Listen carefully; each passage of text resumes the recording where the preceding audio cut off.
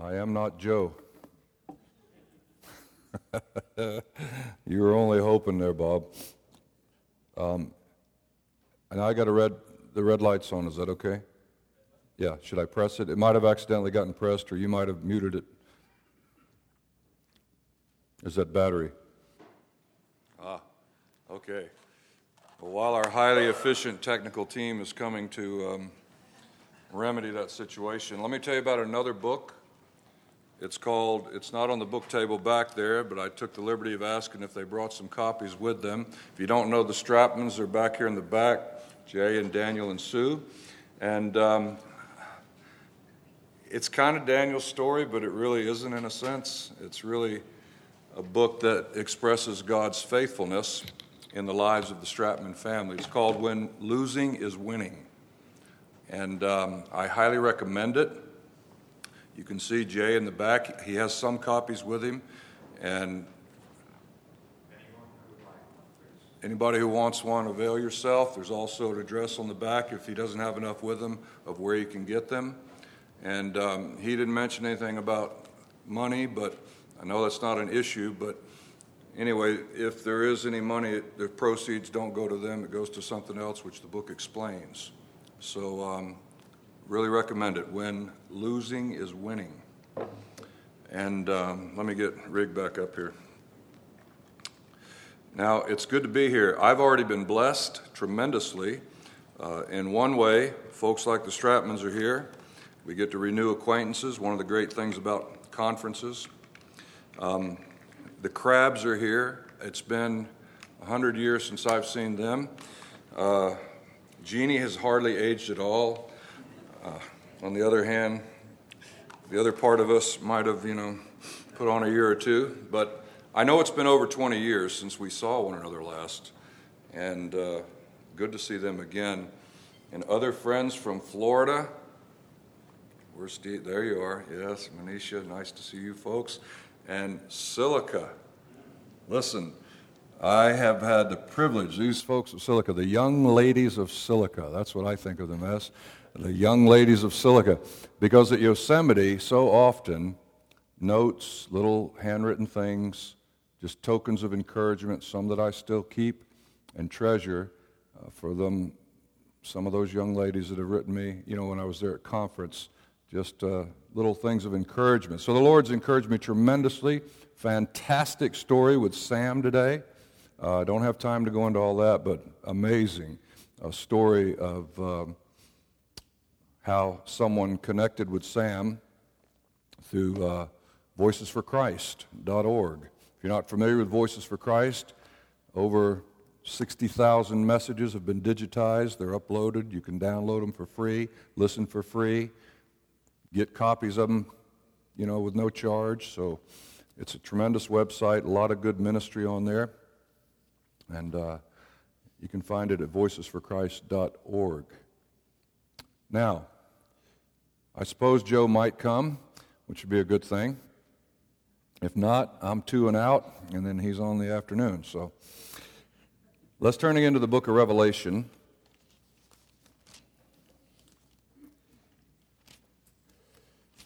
The book of Revelation. Chapter 11, last verse of chapter 11.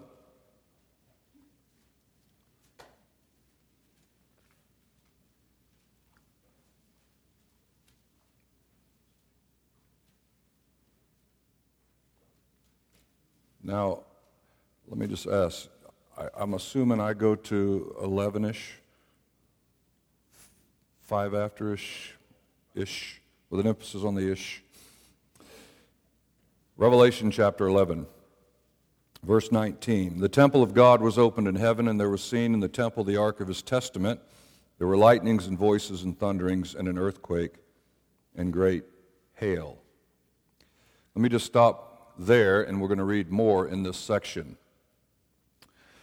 We're doing a little bit different thing, at least my approach is a little bit different due to the nature of the time and constraints of time, but we're not trying to get an exhaustive, detailed exposition of the book of Revelation, but looking in the book of the Revelation and seeing what we can find of Christ. I've already been encouraged by more than one who said They've sort of accepted the challenge. Praise the Lord and hallelujah. Joe is here.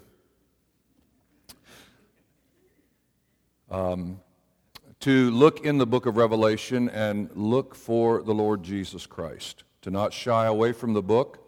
It is the revelation of Jesus Christ. And it does reveal him to us. And so we'll never be disappointed if we get into this book and we look for Christ, because we'll find him there. Now, having said that, that is not to minimize the importance of the prophetic things that are found in this book. It's a tremendous book. Its difficulty lies in a couple of areas. One, it is a book that is highly filled with symbolism. Some of the symbolism is interpreted for us, so we're not left to guess what it is. Some is so obvious that it's sort of like if you don't know what that is, maybe you ought to read somewhere else first, kind of a thing. If you don't know what the Lamb is or why he's called the Lamb, that's one of those things you sort of have to go back and maybe read a few other places. So the book kind of assumes that. But other things are left and we're not quite sure. We wouldn't go to the stake for them. We have some ideas. But much is here revealed pertaining to the Lord Jesus Christ. And so that's what we want to see. We want to see him in this book. And as I mentioned in our first message, that one of the ways that he is seen in this book of the Revelation is in his triumph, the triumph of the Lamb. And we begin to get at something that is very central to the story of the whole Bible, the Word of God, and that is the government of God. You go back to the early stages of creation in the book of Genesis, you begin to see how God's plan started unfolding. A man placed upon the planet, given certain authority to govern, to use his stewardship, and so on. Of the fall and all that came in. Of the being that's known as Lucifer, Satan, the devil. And you trace in Scripture his origin. And again, you come very close to the nature of the government of God and what it's about. And so in this final book, we see the triumph of the Lamb, the basis of his government. We saw in Revelation chapter 4 and 5, his rights as creator, his rights as redeemer. And not only his rights, but how his government holds sway over our individual lives. We bow and acknowledge the government and rule of God in our lives as believers because he is the Lamb who was slain for us. He redeemed us by his blood. He has made us kings and priests, a kingdom of priests unto our God. And because of that basis, we acknowledge his rule, his rights in our lives. And so the very nature of God's government is seen, the triumph of the Lamb. We looked a bit at it in our first message at the person of Christ as he's seen in chapter 1, his triumph in regard to the church, chapters 2 and 3, and then the very scene of heaven itself where his praises and hallelujahs and worthiness is sung because of his rights as creator and as redeemer. When we come to this next section, it will take you from chapter 6 to chapter 19. And if you have any familiarity with the book of Revelation, you know that there are a series of judgments that take place. There are 3 series of judgments that take place. The first judgments that occur are called the seal judgments, as the book or the scroll is unfolded, and as each seal is broken, various judgments take place upon the planet. They are judgments that are sometimes referred to as providential in nature. And by that, what is meant is they are not necessarily things that don't already occur. Earthquake, famine, disease, war, those type of things. But they occur with a mounting intensity. When you come to the next series of judgments that are called the trumpet judgments, which are inaugurated by and initiated by the sounding of trumpets, the 7 trumpet judgments, the intensity of the judgments increases. The extent of the judgments increases. So that fractional portions of the whole earth and population are affected by those judgments. And then when finally you come to the last series of judgments that are called the vial or the bowl judgments, these come directly out of the presence of God himself. The very innermost part of the Holy of Holies is seen. The temple of the sanctuary of the temple in heaven itself. The glory of God is manifest, and the beings come forth with the bowls that have been filled with the wrath of God directly from the very presence of God.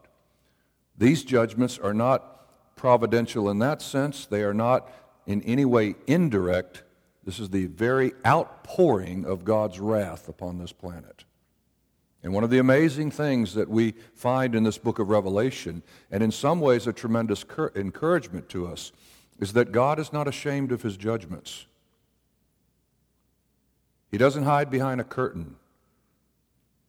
In the full blaze of his glory and in the revelation of his word, he shows his judgments. And ultimately, when God judges this planet, which he has every right to do, his judgments are a cause for praise and worship. When the judgments of God are ultimately poured forth upon this planet, you will read expressions such as what you have in chapter 15. It says in verse 3, "Great and marvelous are thy works, Lord God Almighty. Just and true are thy ways, thou King of saints. Who shall not fear thee, O Lord, and glorify thy name? For thou only art holy. For all nations shall come and worship before thee." Why? Why will all nations come and worship before thee?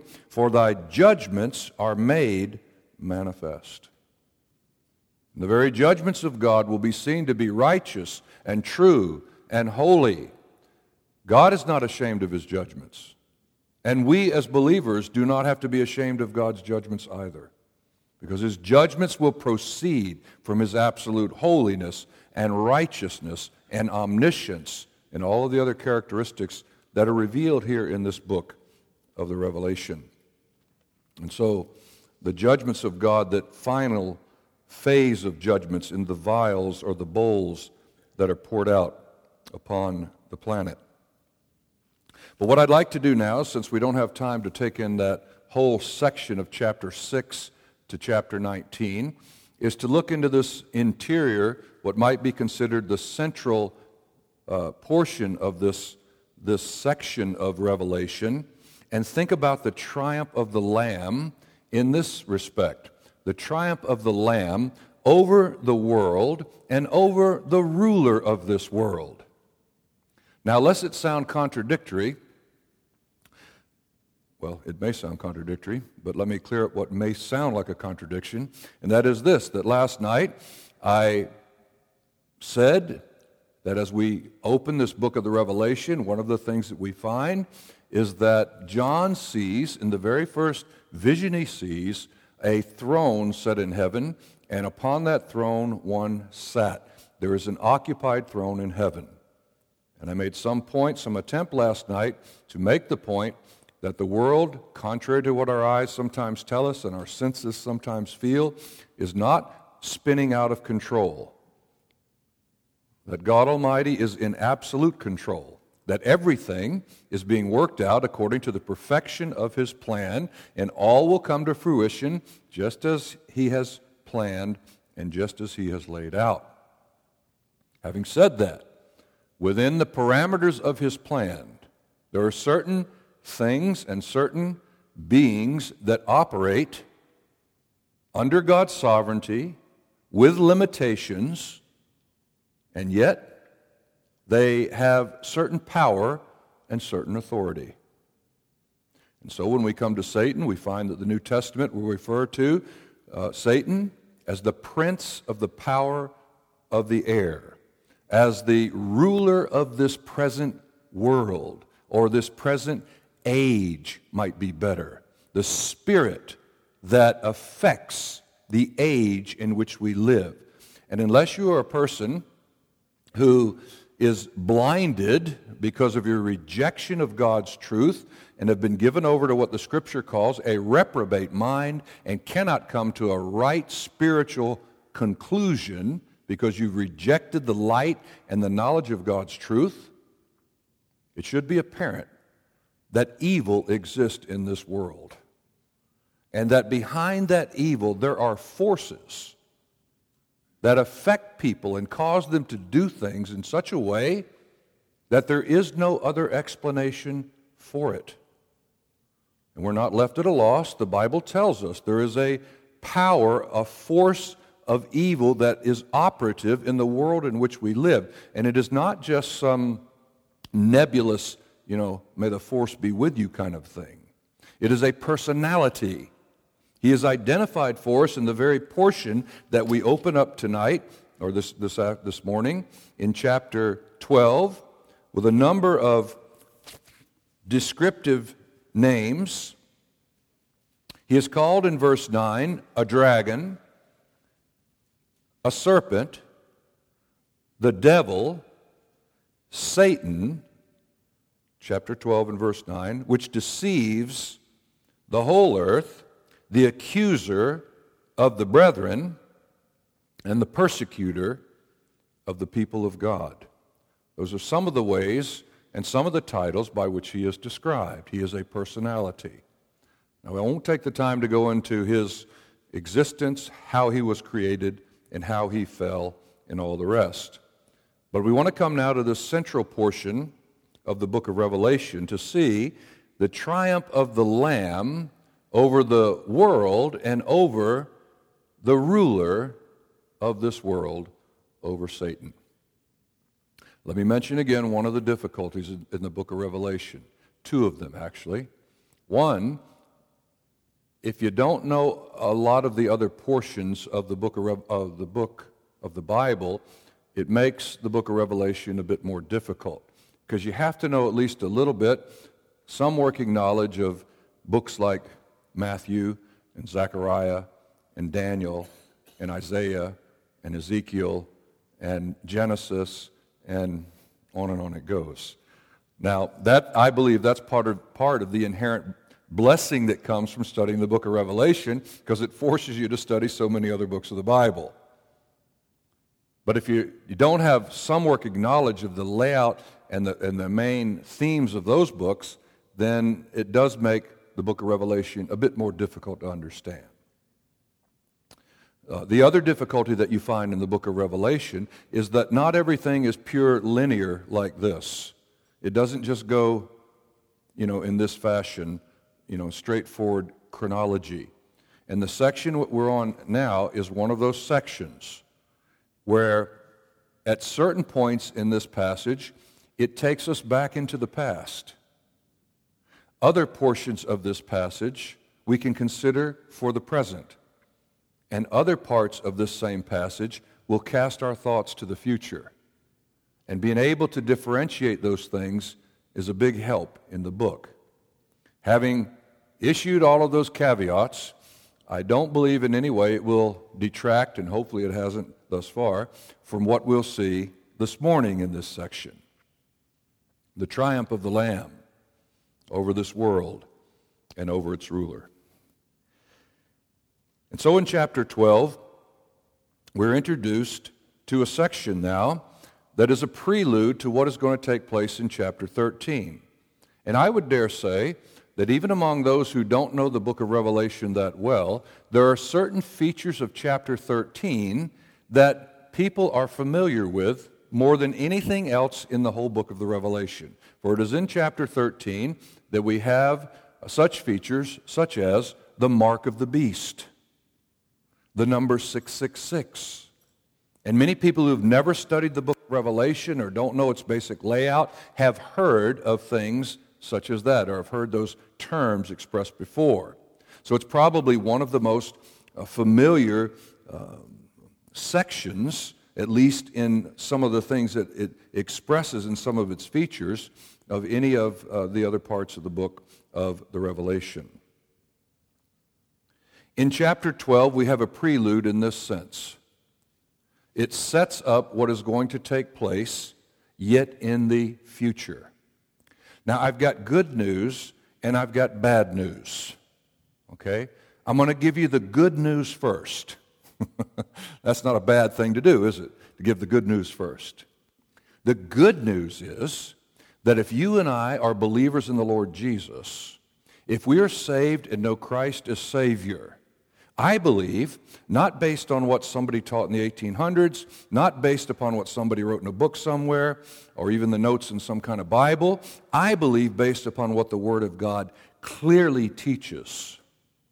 And I am very unapologetic in this, that you and I who are believers will not be on this planet when the future events described in chapter 13 take place. The very next event on God's calendar is the coming of the Lord Jesus Christ for His church. I am also unapologetic in my use of the term rapture, which has fallen on hard times in some circles.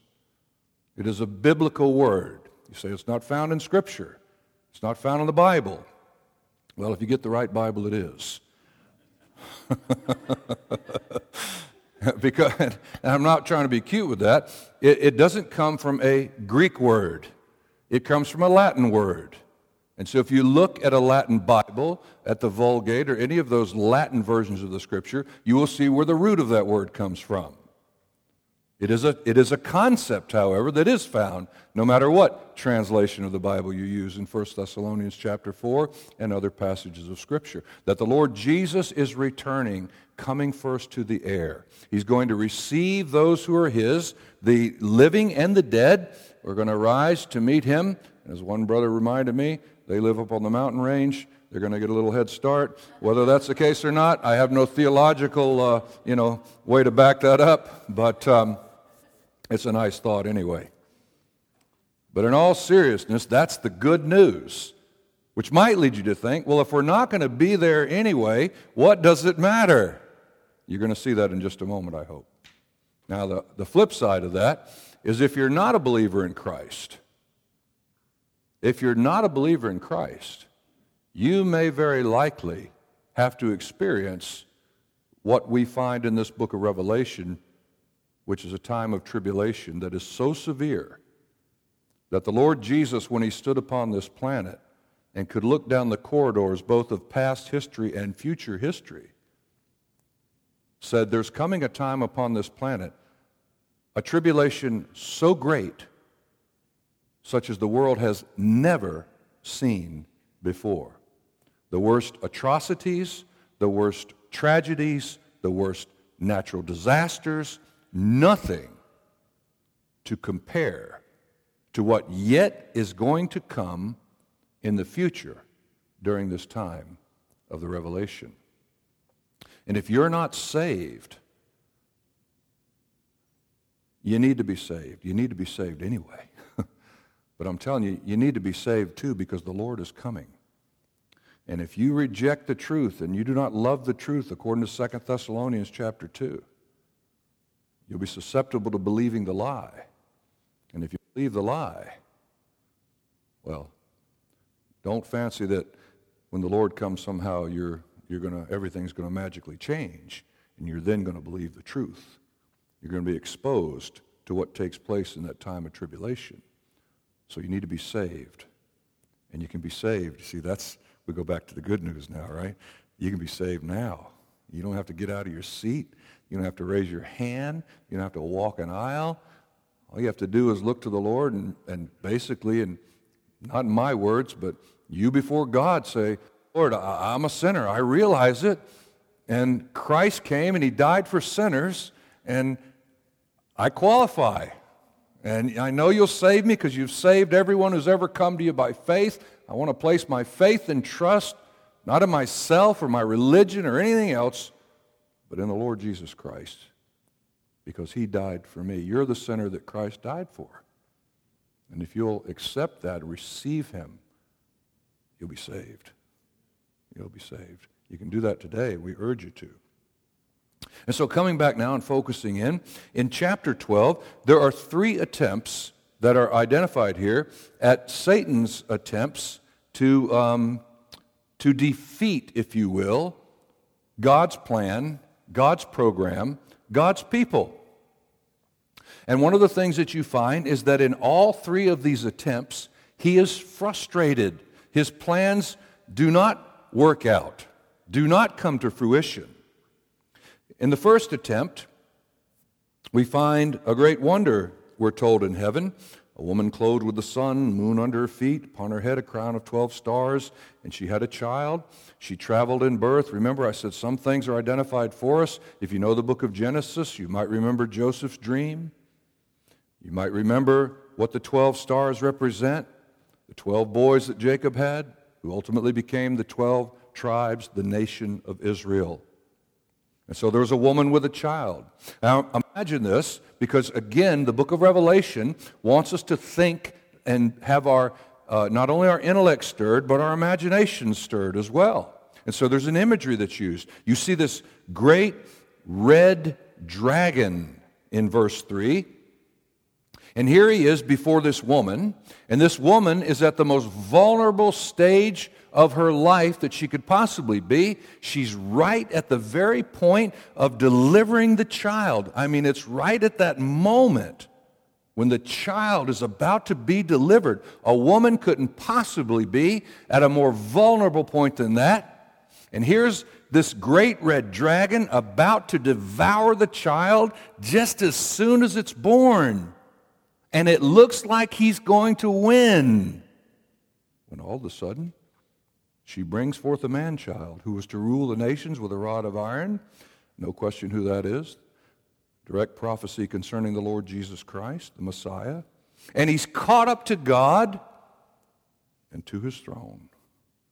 And we're reminded that at that time when death seemed to have its victory and the powers of darkness seemed to be effectively holding their sway, when Christ died on the cross and was buried, but the scripture doesn't end there, does it? 3 days later, he rose from the dead and ultimately ascended back into heaven and showed that the powers of Satan were defeated, death was overcome, the grave was conquered, Christ is alive, the Lamb has triumphed. At that very stage, frustrated, Satan then turns his attention to those who have the testimony of Jesus Christ. They, however, overcame him by the blood of the Lamb, verse 11, by the word of their testimony, and they loved not their lives unto death. They overcame him on legal grounds, the blood of the Lamb. They overcame him on the grounds of their trust, the word of their testimony. They overcame him because they were loyal. They loved not their lives unto death. And they overcame him once again. He then turns his attention to persecuting the woman which brought forth the man-child. The earth helped the woman. I believe the woman here is the nation of Israel. He turns his persecution towards the woman. She's given a place of protection for 3.5 years, verse 14. The earth helped the woman.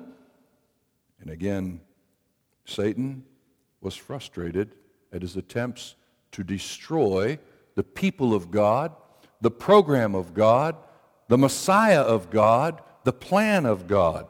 And it's at this stage, which sets up what takes place in 13, that as John says, I stood upon the sand of the sea, I saw a beast rise up out of the sea, having 7 heads and 10 horns. Upon his horns 10 crowns, upon his heads the name of blasphemy, and so on.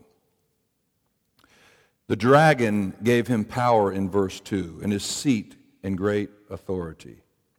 John remarks in verse 3 that all the world wondered after the beast. Now here's an amazing thing.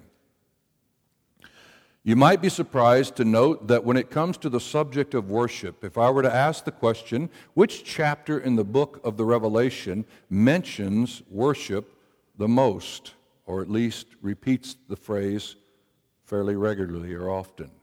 You might be surprised that it's chapter 13. All the world wondered after the beast who'd had his head wounded to death, deadly wound healed. They worshiped the dragon which gave power unto the beast. They worshiped the beast, saying, who is like unto the beast? Who is able to make war with him? And you'll find continually repeated the subject of worship in this chapter. What you have here is finally Satan having been frustrated. At that point in history, he begins to pull out all the stops. He engineers the rise of the one who is called the beast, who is often referred to as the Antichrist, his minister of propaganda, the false prophet. They're able to perform incredible miracles that are deceiving the whole world and those that live in the world. And ultimately, at his pinnacle of power, having united in a global way the religions of the world that are still here after the Lord comes, the politics of the world, and the commerce of the world, uniting it all under one global empire, he ascends to be the head of that empire. In the middle of that week, that 7-year period, according to 2 Thessalonians chapter 2, he will sit in the temple of God, which has been rebuilt because he will have solved the Middle East crisis, at least temporarily. There'll be a covenant of peace between the Jews and the Arabs in that land. There'll be a rebuilt temple on that spot in the nation of Israel.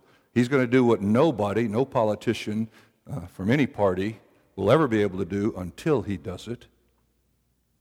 He will sit in the temple of God. He will demand to be worshiped as God, and he will cause all who do not receive the mark, either in their hand or in their forehead, and all who do not worship the image of the beast, that they should be killed. The number of the beast, no mystery. It is the number of a man, 666. Now, how he'll do this, I have no idea. Whether it'll be through an implanted chip so that you can be scanned like they do even now for certain medical conditions and procedures, or whether it's some other supernatural means, I have no idea.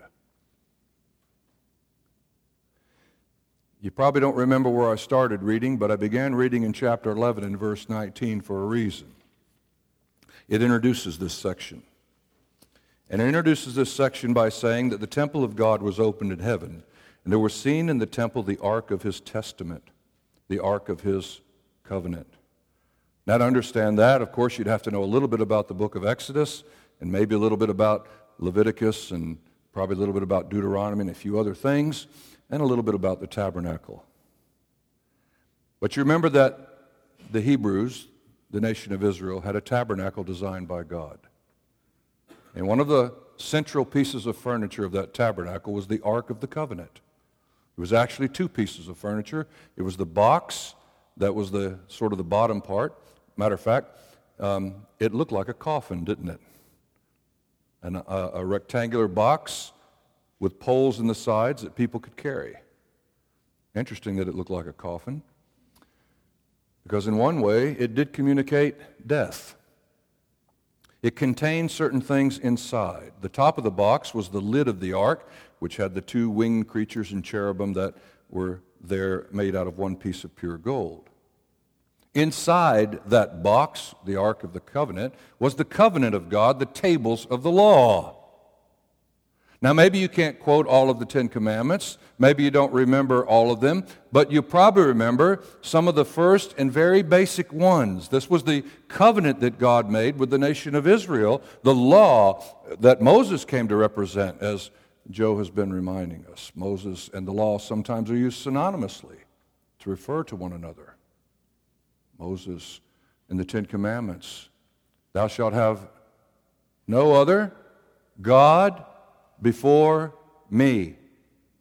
Thou shalt not make unto thee any graven image or any likeness of anything that is in the heaven above, or the earth beneath, or the waters under the earth. Thou shalt not bow down thyself to them, nor serve them, for I, the Lord thy God, am a jealous God, visiting the iniquity of the fathers unto the children, even of the third and fourth generation of them that hate me.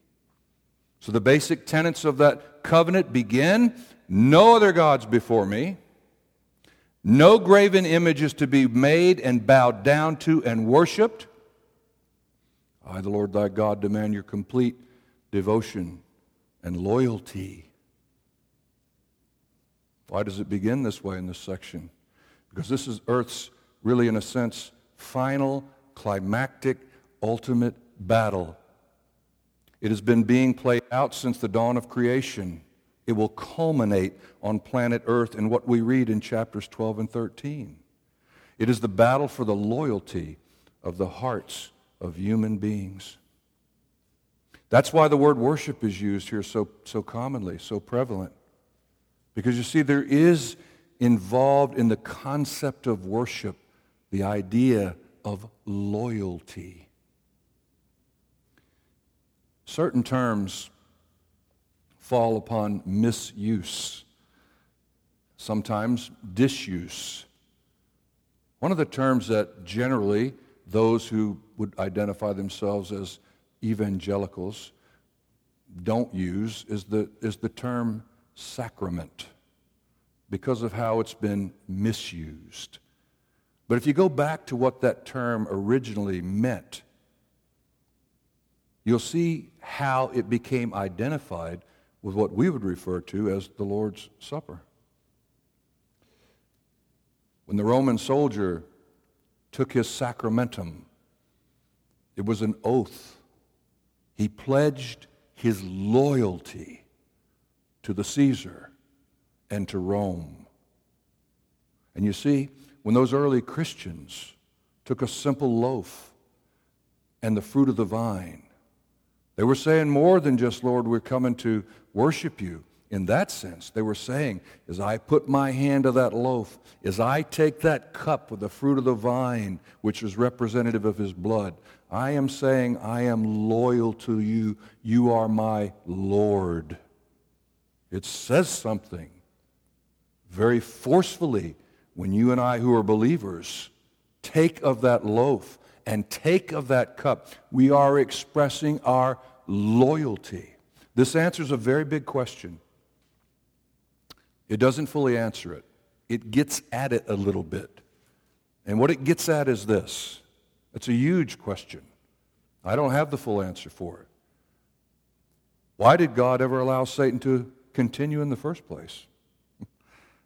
Knowing the evil, the influence, the effect of this created being, fallen creature that he is. Why did God not just wipe him out of the universe when he opposed God in those ages gone by?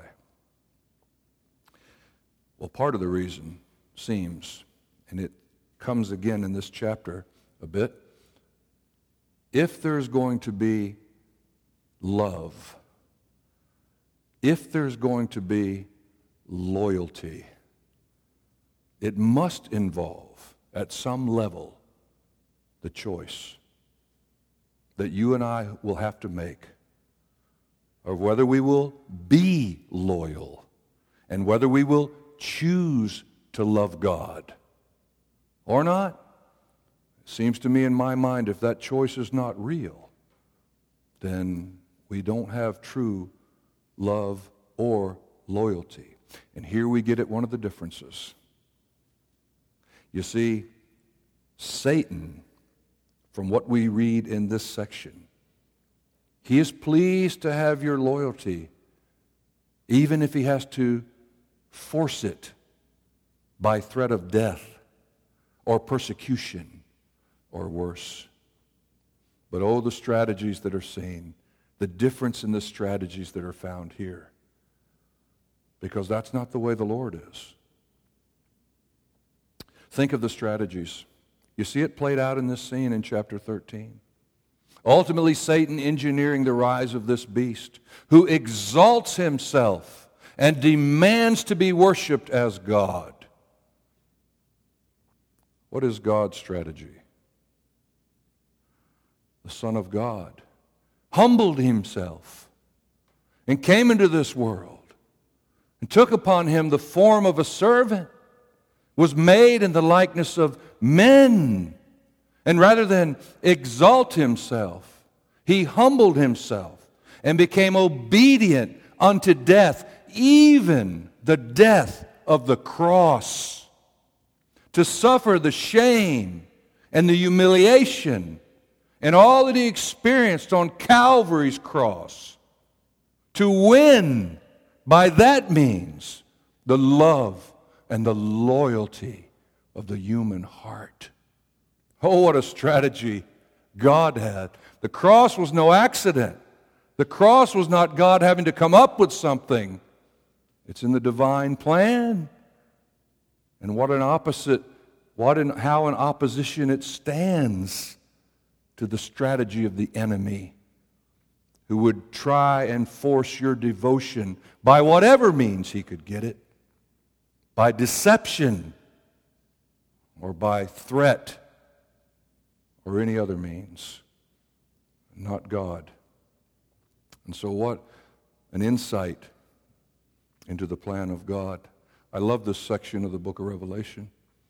I love it because you begin to sense what God has been up to. And you begin to think what John must have thought. He looked, sometimes like we do, it looks like, as we see in the world around us, it looks like the enemy's winning. It looks like evil is triumphing. It looks like wickedness has taken over and it's unstoppable. That's how it seems, doesn't it? John thought the same thing. He looked, he says, all the world wondered after the beast. The whole world's gone crazy following the beast. But then in chapter 14, he turns and he looks. And there stood the Lamb on Mount Zion, the very center place that God's government will go forth from on this planet. And he wasn't alone. There were with him 144,000. And they hadn't taken the mark of the beast. They didn't have his mark in their foreheads. They had the Father's mark and name written in their foreheads. And he begins to describe, as they begin to sing, a new song, the song of triumph. And they described in verse 4, they were not defiled with women. They were virgins. In other words, the normal, if you will, pursuit of men was not what had occupied these. They followed the Lamb. That was their pursuit. Wherever he went, and they were redeemed from among men, the first fruits unto God and to the Lamb, no guile found in their mouth, no deceit, without fault before the very throne of God. The triumph of the Lamb. And you see, we get now to part of the practicality of this passage. If in that day, which this describes, when the conditions are so severe and the persecution so terrible, with Satan having pulled out all the stops, if in that day these people can be loyal to the Lamb under those conditions, well, you take heart, because you and I can be loyal to him now in this world in which we live. And we can follow him in the world in which we live. And another point, remember the beast had issued a decree in chapter 13. No man can buy, nobody can sell. But these were redeemed. And you know the basic meaning of the word redemption is to purchase. The beast said nobody buys or sells. God says my redemption program will continue. And it still does to this day. Purchased with the blood of Christ. This section will close in chapter 15 in a very interesting way. John says in verse 2, I saw as it were a sea of glass mingled with fire, and them that had gotten the victory over the beast, over his image, over his mark, over the number of his name, and they stand on a sea of glass having the harps of God. And they sing the song of Moses, the servant of God, and the song of the Lamb. That's interesting. I think Joe, briefly in passing, mentioned something about the deliverance of Israel out of the land of Egypt. Deliverance from the bondage of Pharaoh. Deliverance from the slavery they had been in. You know, the first mention of the word song, it's found in Exodus chapter 15. When they came across that Red Sea, they sang the song of Moses. The Lord has triumphed gloriously. Who is like Jehovah? You remember what happened in chapter 13? When the throngs of earth said, who is like the beast? But now, by the way, the last mention of the word song, the first Exodus 15, the last Revelation 15. And guess what? It's the same song, only different. Now it's the song of Moses and the Lamb. They've gotten the victory over not just Pharaoh, not just Egypt, not just the bondage, not just the slavery, but over all that plus more. And they stand not now on the other side of a Red Sea, but on a sea of glass mingled with fire. And they sing the song of Moses and the song of the Lamb, saying, great and marvelous are thy works, Lord God Almighty. Just and true are thy ways, thou King of saints. Who shall not fear thee, O Lord, and glorify thy name? For thou only art holy, and all nations shall come and worship before thee, for thy judgments are made manifest. Oh, I tell you, the triumph of the Lamb over the world and the powers of this world and the enemy of God and the people of God who join with him in that day. And you and I in this day who really we've entered into his triumph already. What a thing it'll be when the consummation occurs to share in that with him. Father, I believe that the desire of every heart of everyone that knows you is to be loyal to the Lord Jesus, to love him who first loved us.